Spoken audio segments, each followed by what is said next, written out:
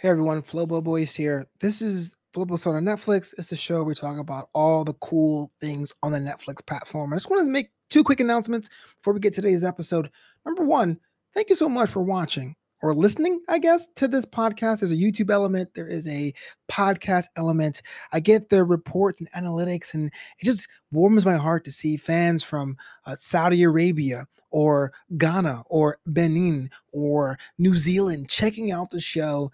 Kind of me talking to myself most of the times, but sometimes hanging with some of my friends. And so I really appreciate it. I know you have so many different podcasts out there to listen to. And so you made me part of your podcast diet. It means a lot to me. This episode, I struggled with whether or not I was going to upload it. This is the Ice Road episode. I had my friend Steve Ford. I was on his podcast earlier to be my guest. He had some audio issues. There was a constant buzzing that's happening in this episode. I know I've tried everything to clear it out. If it's not your cup of tea, you'll be totally fine if you said, hey, I can't deal with this. I'm going to go and watch or listen to another episode. But I feel like, hey, look, my friends helped me out. My friends asked to be on my show or come on my show. The least I can do is post it. So there's nothing wrong with your radio device, nothing wrong with your audio device, but I just want to give you a little bit of a heads up. There are some audio problems on this episode of Flobo on Netflix. That's okay. If you guys haven't already, my website is newamsterdam.com. That's KLEW Amsterdam.com if you want to know more about the shows that I host and I run. Well, without any further ado, it's the Ice Road, baby.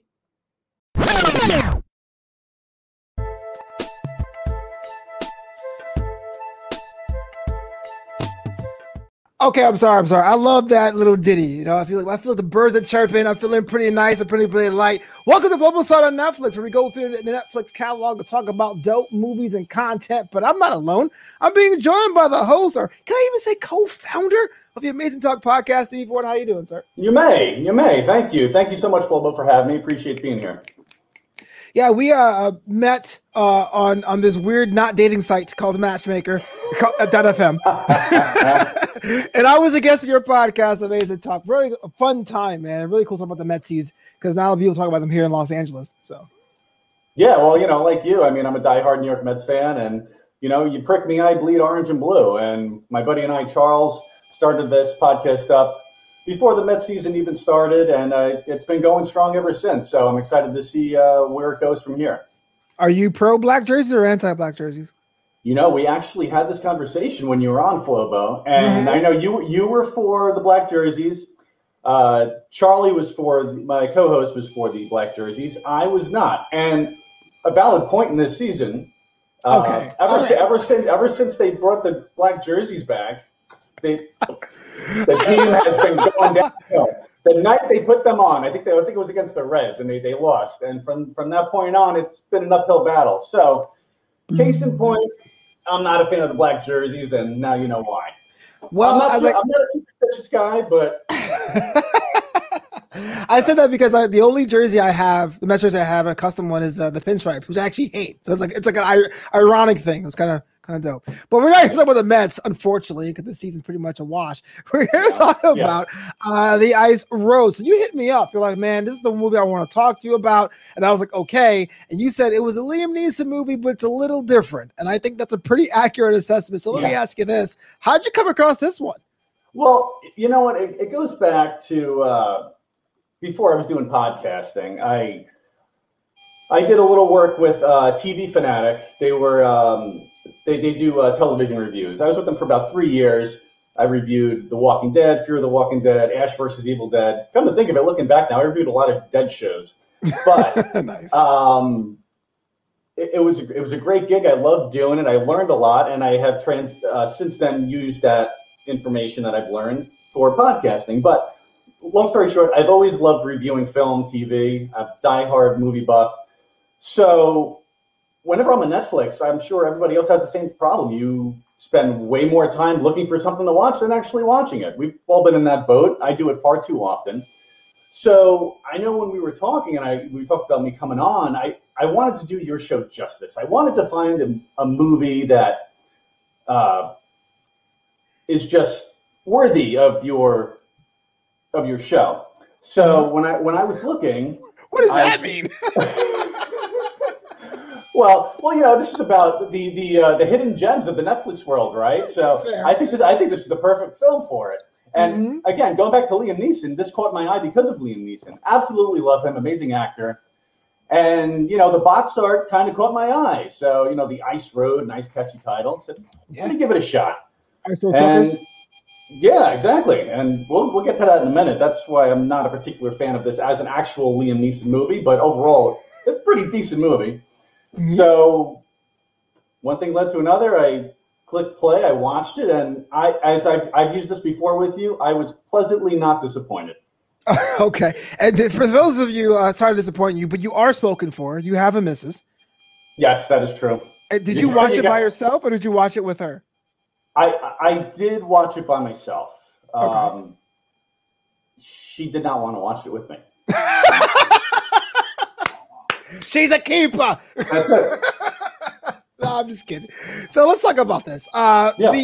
The Boston Herald has given this movie a C+. IMDb gives it a 5.6, and Rotten Tomatoes has it as rotten at 42%. Just overall thoughts about it, though. I mean, you're pleasantly not disappointed. What does that look like to you? What is a film that's pleasantly not disappointing look like? Would you recommend it to a friend? I would recommend this. Okay. IMDb rating probably is not far off. I'd probably give it maybe like a 6.5 out of 10. Maybe a little bit less, but yeah. Again, Neeson's awesome in everything he does, right? I love the Taken films. Well, let me go back. I like the first two films. Yeah, I'm about to say. Third one I could do without, but those films were good. I really liked The Grey. I don't know if you've seen that movie. I have. Great movie. It's funny when I went to go see that movie. I think it was a date night with my wife and I back in 2011. I remember going to the theater. I was like, "Yeah, Liam Neeson. Let's go check out this movie." And we were watching this movie. It's like, man, this is depressing as all hell. What the heck are we doing here? Yeah, but through subsequent rewatches of that film, I have grown very appreciative of that film. It's probably one of my favorite survival films of all time. Right. But he's such a versatile actor. So that was another reason why I just wanted to watch this movie, because it's Liam Neeson. How bad could it be? And it's not bad at all. So you brought up the reviews. I intentionally did not look up any reviews for this film. I wanted to go into this film with a non-biased outlook. I did not want any outside, I don't want my experience, my viewing Critics suck, by the way. Tainted. What's that? Critics suck, by the way. Absolutely. Myself included. But no, I did not want my viewing experience tainted by any outside opinions or influence or anything like that. So, again, Liam Neeson, aside from him, the only other established actor in this film, I believe, was, what's his name? Holt McCallany? Oh, yeah, and Lawrence Fishburne, right? Yeah. and Lawrence Fishburne, of course, yes. But back to the Ice Road, would I recommend this film? Yes, I would. If you're looking for just, an easy Friday, Saturday night popcorn flick, don't take it too seriously. Go in there with your expectations low and you won't be disappointed. But yes, I would recommend this. So I was still on the old brand. I was still looking for a Taken movie. Maybe I had a little bit of that John Wick scratch I want to itch. And so I guess I had to adjust my expectations on the fly, because like you, I don't like to read reviews before I jump on a movie because I don't want things to be informed. But I guess I was kind of expecting the Liam Neeson of 2010, not necessarily Liam Neeson of this one. And so seeing him in the snow, I'm like, oh yeah, he's fighting wolves again. Oh yeah. So I swerved myself, if I could be so bold. Let's talk about what worked, man. You said you recommend it, but what aspect would you say, look, man, this is the hottest part of the movie. These are characters I love, situations you find yourself being in? Right. Well, we went back to Lawrence Fishburne, right? Because again, I love Lawrence Fishburne, great actor. In contrast to Neeson in this film, because again, I love Neeson, I love Fishburne. But I felt Neeson was a little miscast in this film. But but Lawrence Fishburne, he owned his part in this, and I was expecting him to have kind of a bigger part in the film. I was actually a little shocked with some turn of events in this film along the way. You can spoil things if you want to on the show. Oh, okay. Well, he dies. Yeah. Okay. So Lawrence Fishburne dies, and I did not expect that. I thought he was going to have a much bigger part in the film. it started off that way. You know, he's the go-to guy. He's recruiting everybody for this huge rescue mission, and just like that, he's gone. And it was one of those moments where you're watching it, you're like, "Wow, did that just happen?" You know, he ends up drowning with the rig, and I'm like, "All right, maybe he'll pop up in like 5 minutes." Somewhere like, "Oh yeah, I swam to the surface. Yeah, we're all good." But that wasn't the case. He died, and I appreciated the risks of this. That's one of the things I appreciate this film. It did take some risks, and especially big name like Lawrence Fishburne. I mean, you killed him off, and I was surprised by that. But I love the idea that they went that way with the character. And there were some moments. Well, aside from Neeson and Fishburne, let me go back. I love the pacing of this film. Okay. So it knows exactly what it wants to be, the movie, right? Don't take it too seriously.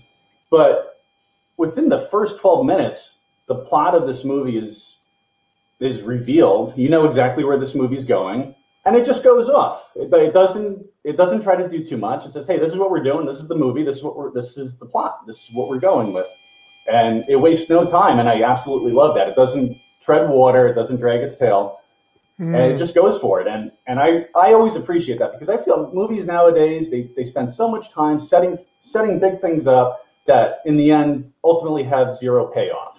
But this movie has some payoff at the end. So I appreciated what it did.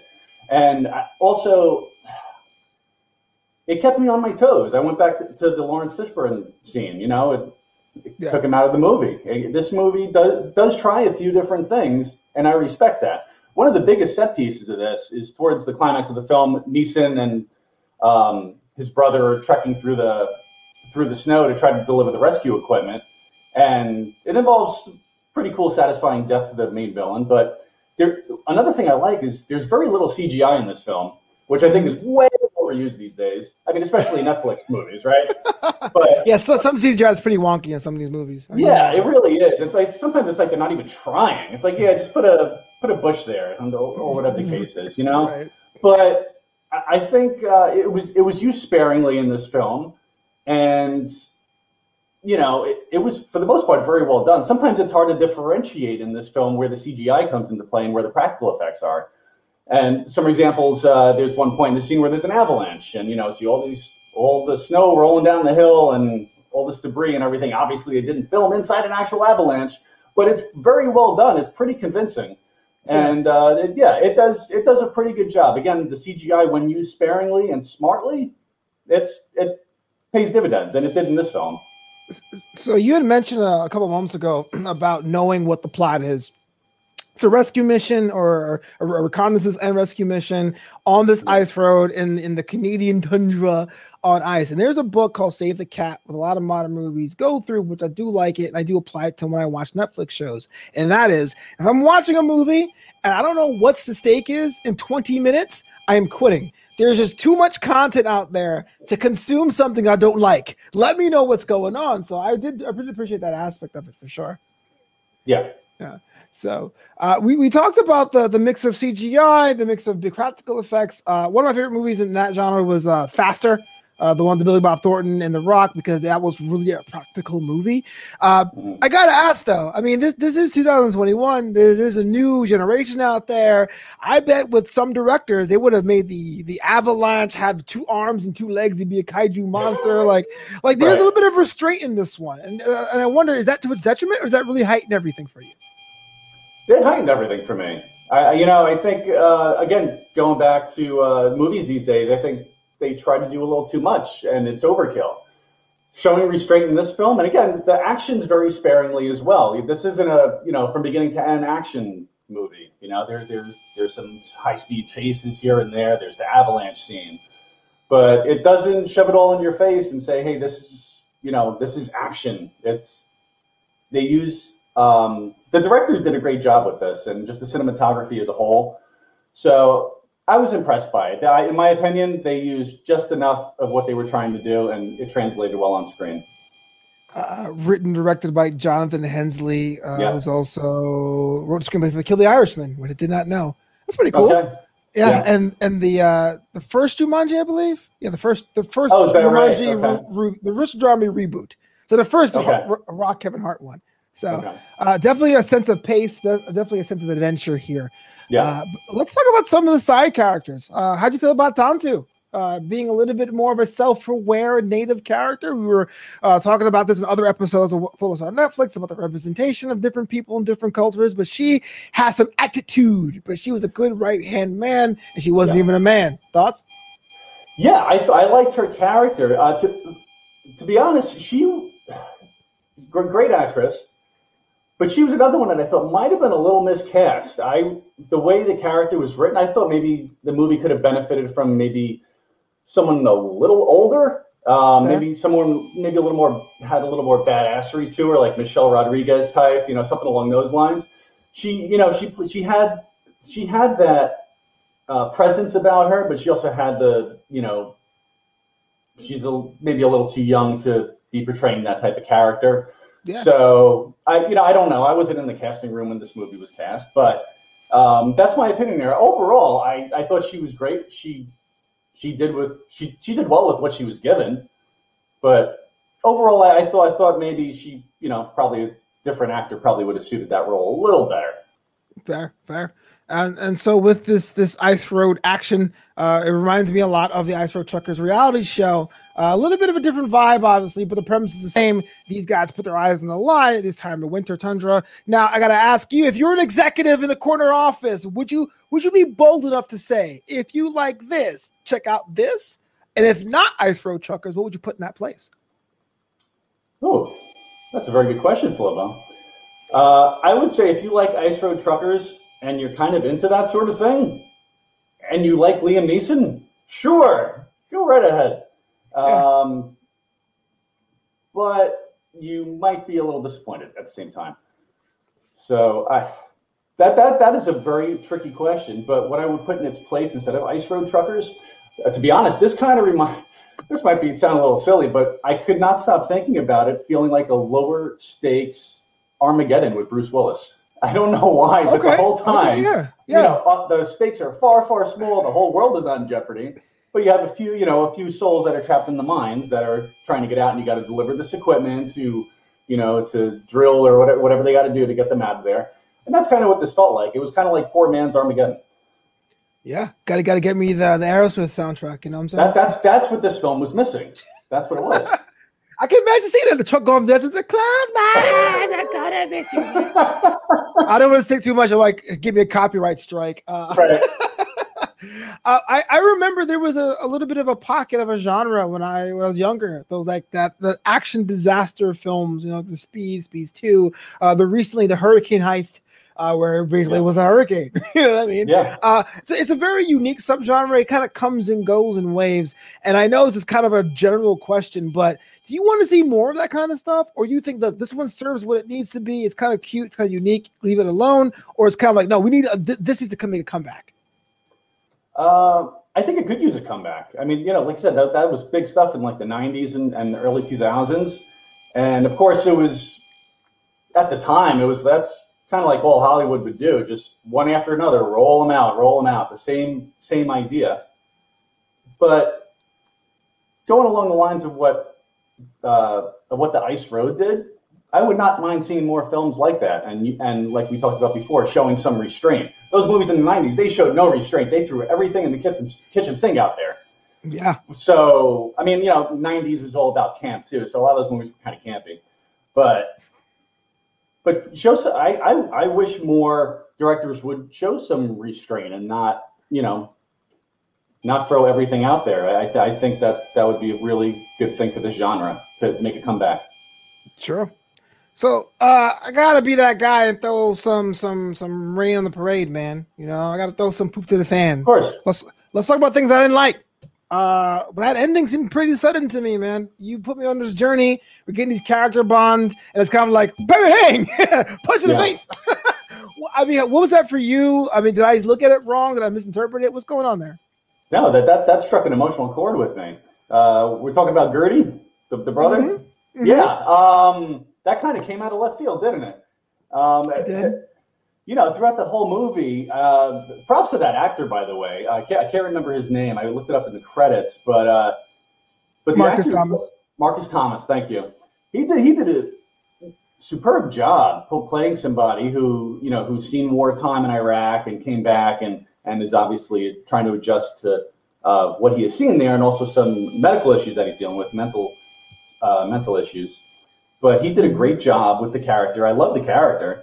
And I can't say I was completely surprised at that ending for him, but it served its purpose. It made us care about this character, and then it just took him away out of nowhere. So, and I don't know. I don't know. I don't necessarily think the film needed to go there. I think it could have ended with him and his brother, getting the rig that they wanted and driving off into the sunset.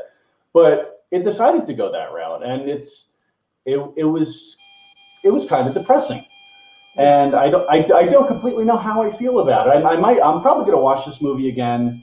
Sure. Just like I told you I did with The Grey. Through subsequent viewings, I've grown to appreciate it more, and I might have a different outlook on it when I watch it again. But first time watching it, I was definitely surprised, a little blown away that they went that route. Yeah. But I don't think it was a bad thing. Again, this movie takes some risks. It tries some things that you wouldn't expect. It kept me on my toes, and once again, I have to commend the writers for it. Yeah, I mean, while you're watching it, forget the shock value of it all, but like, if you had a chance to rewrite that ending, like, what would you like to see on the first viewing? Of course, what would you have liked to have seen?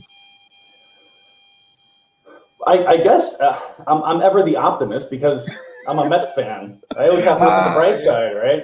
Say more and more, fam. Whew. Yeah. But I'd probably go back to what I said before, where I'd probably have him Gertie save the day, he closed the gates, he prevents the rig from backing up into the off the cliff, and maybe he'll sustain like a minor injury, maybe lose a leg or a limb or something like that. But in the end, I figured him and his brother, they would just drive off, they'd get their rig, their dream, they'd get their rig, and they'd just drive off into the sunset. And who knows, maybe open the possibility for a sequel. Yeah. Who knows? Well, that leads me to my segment here. It's called Pitch the Sequel. Steve, if you had a chance to convince you to watch a theoretical sequel to The Ice Road, what would it look like? What would it sound like? Putting you completely on the spot. Well, Liam Neeson, he would go on in the sequel. He has his rig, and he is retired from the CIA, and he has a daughter, and she gets abducted, and she gets taken in a big rig, and a high speed chase ensues, and he has a very particular set of skills. Imagine that. Honestly, that was the question put me on the spot. I was kind of just winging that one, but it kind of sounds familiar. It sounds Hollywood to me. It's a little original, but not too original. So right, you just throw the rig in there. It's kind of a whole new movie. Yes, take it on the truck. Thanks, JLJ. Me who's watching. It says lose a leg like it's nothing. I know, poor Gertie. We just go ahead. Just walk it off. Hey, what's the problem over there? It's milking it, So before we get out of here, Steven, look, you can be as open or as private as you want here at Global on Netflix new segment. What else is on your queue right now? What is something you've been telling yourself you're going to watch it that had some time, but you haven't gotten around to it yet? You want to know, not a movie, but The Umbrella Academy. It's been in my queue for years, and I am really looking forward to it. I've heard this is one of the things where I actually look into reviews for, because they're kind of in your face all over the place. I've heard nothing but great reviews on this show, so it is in my queue. But again, watching Netflix, and you spend more time looking for something to watch, and I'm never in the mood to really watch it. It's like it's in my queue, it's staring at me, it's taunting me, and I'm just so reluctant to hit the play button. But I'm thinking this coming week I will start it. So I'm in the same boat. JLJ Media says, I love The Umbrella Academy. I saw the first one. So that's a problem with binging, because you can do it and binge it and then forget it. But the first season I saw, I actually enjoyed it. And so, yes, you should do it. You'll like it and you'll do it. That's what you should do. I will. I'll do whatever you tell me to do, Flobo. Hey, look, man, I started a podcast because my queue was too long. So I totally understand. I was like, there's no way I'm going to watch all this. I'm paying them the money. I'm going to do it. Well, kudos to you. That's one way to do it, for sure. I know my millions of fans are kind of like, what's next? So, Steve, so glad you're on the show, man. This is the Ice Road episode of Flip Star on Netflix. Now, here's a time where you promote everything you're on, because I know you're going to have a bunch of fans after today's episode. I appreciate that, Flo. Well, again, like you, I'm a diehard Mets fan. And if you prick me, I bleed orange and blue. For the co-host of Amazing Talk, me and my buddy Charlie, we started this podcast back before the season even began back in March. And it's amassed a pretty great following so far. We're on Twitter, we're on Facebook, we're starting out on YouTube also. We actually did our first Facebook Live podcast a couple of weeks ago, and it went pretty well. We didn't embarrass ourselves too bad, yeah. But it's a lot of fun. We enjoy the banter between each other. We don't always see eye to eye on things, and that's a good thing. It draws up conversation, and that's what I love about our podcast. We might not agree, but at the end of the day, we love the same team. We're passionate about the same team, and we're happy to share that with our listeners and our viewers. Yeah, you may not be a baseball person, but I am. That Mets team is part of my identity. It's so refreshing. And when I get homesick, I watch your show, listen to your show, because you're not super negative for the sake of being negative. There is that little sliver of optimism that you have for like a cousin who's always in trouble with the law. That's what I feel the Mets are. You're like, damn it, Roger. Oh, you're lucky I love you. And that's what I feel when I watch your show every week. So that is the perfect way to put it. Yes. So we gotta do this. We gotta do this again, man. We can pick another one. We'll do it again. So much fun sitting here chatting, rapping about the Netflix queue and all that. Would you come back? Absolutely. Thank you for having me here today. Yeah, absolutely, man. Follow us on Netflix, part of the New Amsterdam Entertainment Network, newamsterdam.com. And well, until next time, let me know what you're watching on Netflix.